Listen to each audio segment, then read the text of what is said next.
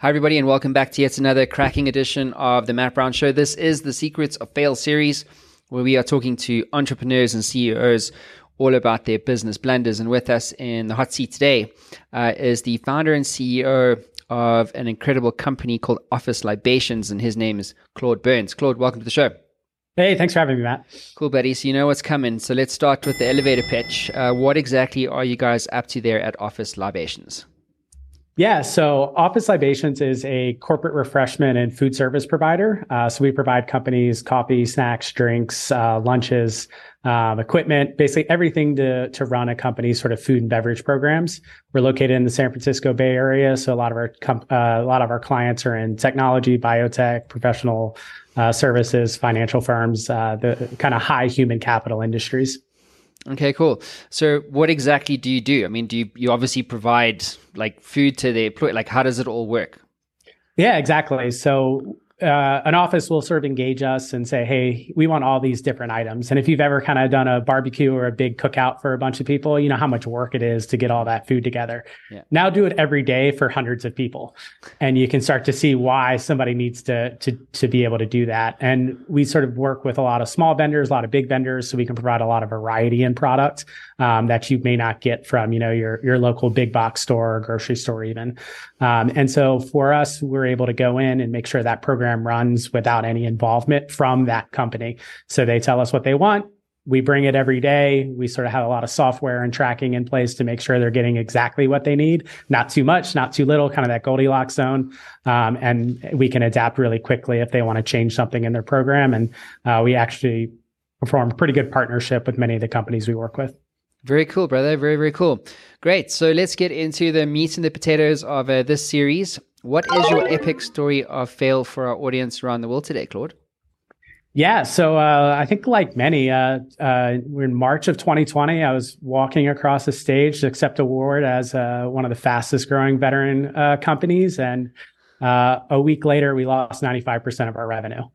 Of course, I'm talking about the initial lockdowns in the United States over the COVID-19 pandemic. And since we serve offices and workplaces were all shut down, our business essentially fell apart in a matter of 2 weeks.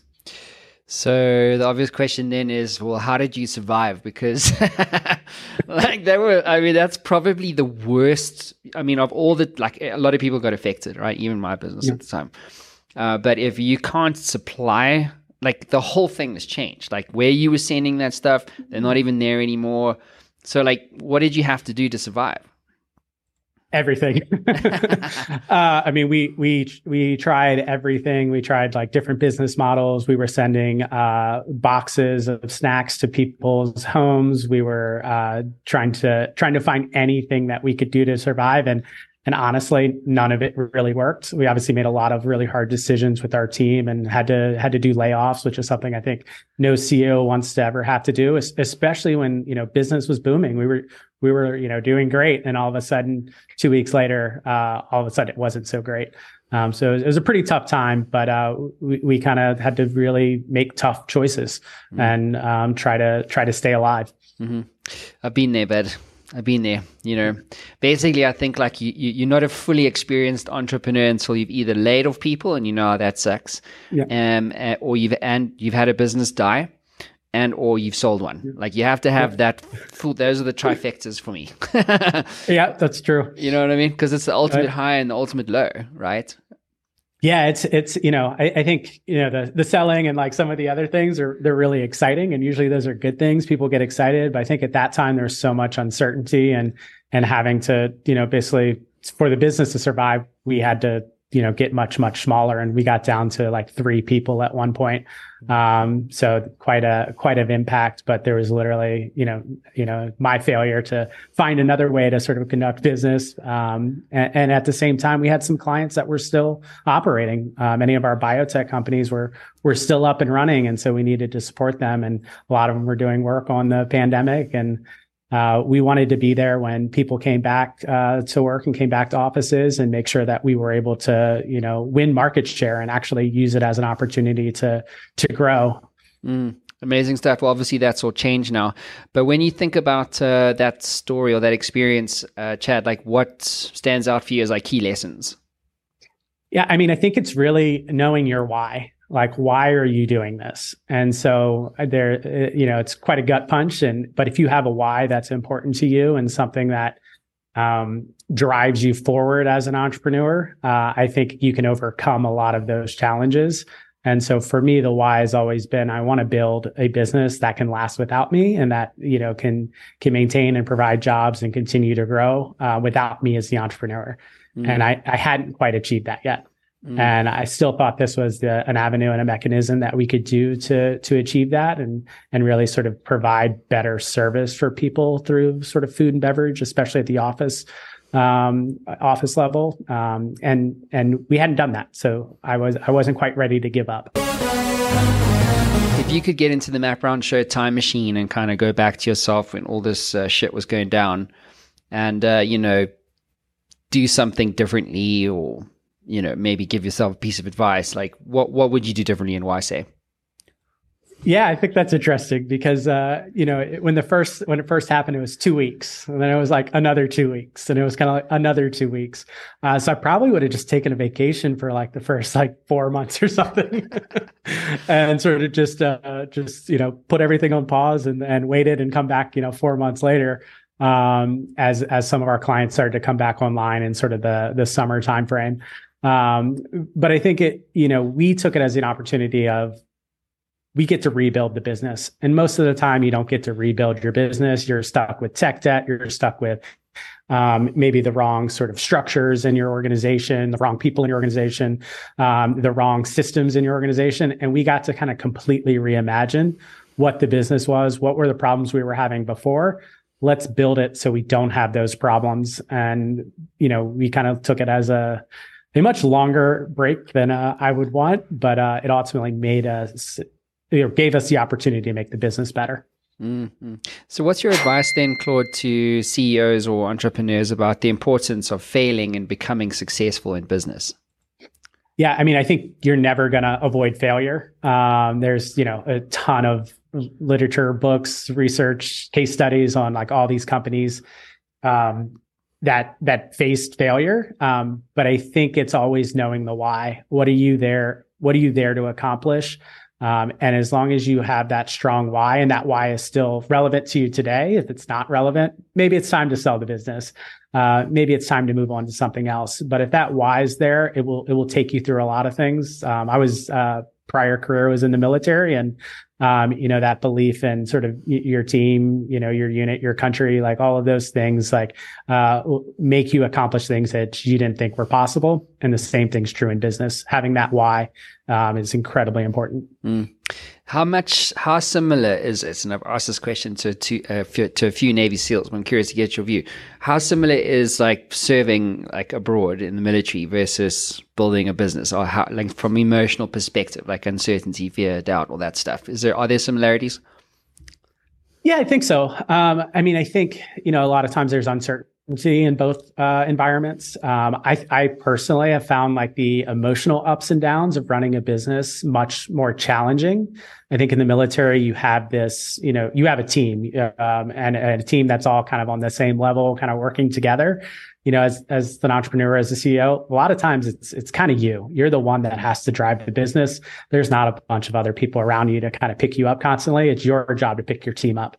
So I find the emotional lift being an entrepreneur actually harder than being in the military. Mm-hmm. But I think a lot of the challenges you face in the military prepare you really well for the business world. Yeah. Mental fortitude, brother. Yes. Like, there's only one way forward. Like, I don't know if you heard of a game called rugby. So obviously I'm South African, and so rugby is like a thing, and the World Cup's like happening starting on the 8th of September.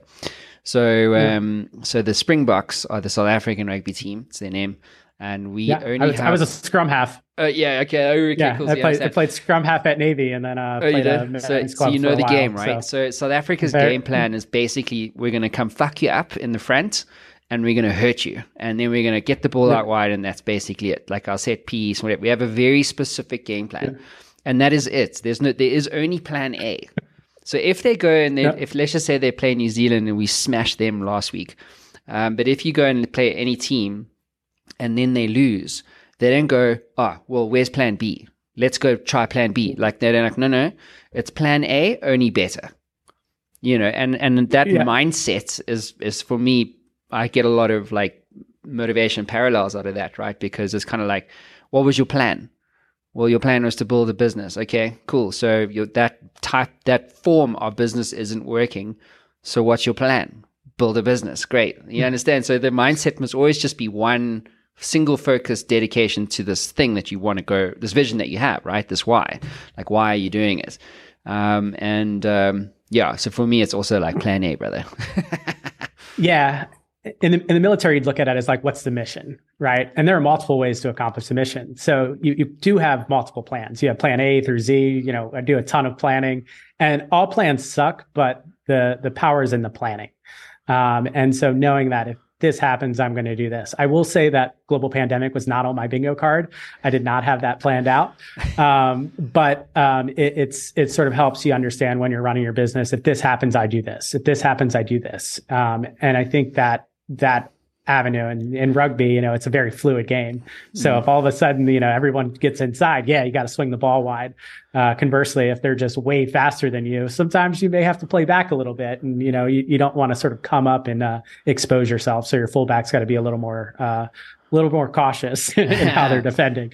And I think that's really just a matter of, you got to have a plan, but the mission, the why is really the piece that drives you. Mm-hmm. What about books, tools, and resources that you recommend? So the one of my favorite books, I think, especially for entrepreneurs that are struggling or having a rough time, is The Power of Broke by Damon John. So Shark Tank. So a lot of people know who he is. And it talks to a bunch of businesses that we all know, and sort of what did their first year look like? What did their second year look like? What did their third year look like? And you realize, like, as an entrepreneur, it's like, a lot of these companies that we look at that were like smashing successes, they had a lot of problems. They had a lot of challenges. And Shoe Dog is the other one by Phil Knight, Nike founder. When you see, the amount of things that he overcame to make this global brand that everybody loves. It's wild. And so a lot of times it puts, your little problem in perspective, when you look at what people have built these huge businesses have had to overcome in their journey. Yeah. It's the kind of book you want to read when you're in the trenches, eh? It's like, Yeah. I mean, there's lots of good stuff out there on product market fit and like, how do you like build teams and everything. But I think for an entrepreneur, it's really like that, emotional piece, because most businesses fail because the entrepreneur gives up. They don't fail because they ran out of money. They didn't find product market fit. Yeah, you didn't find product market fit, but you quit. You stopped, and you didn't keep trying to find product market fit. And that's where the business actually fails. Yeah. Agree, 100%. That does conclude your time in the hot seat, brother. Thank you so much for coming on the show, dude. Love your story, love your courage and your ability to persevere. To your point, you decided that you weren't going to give up, and you made the tough choices, and yet here you are. A few years later. For now. Now look at you now, brother. Hey, I appreciate it. Anytime, man. Everybody else, we'll see you again soon. Ciao, ciao.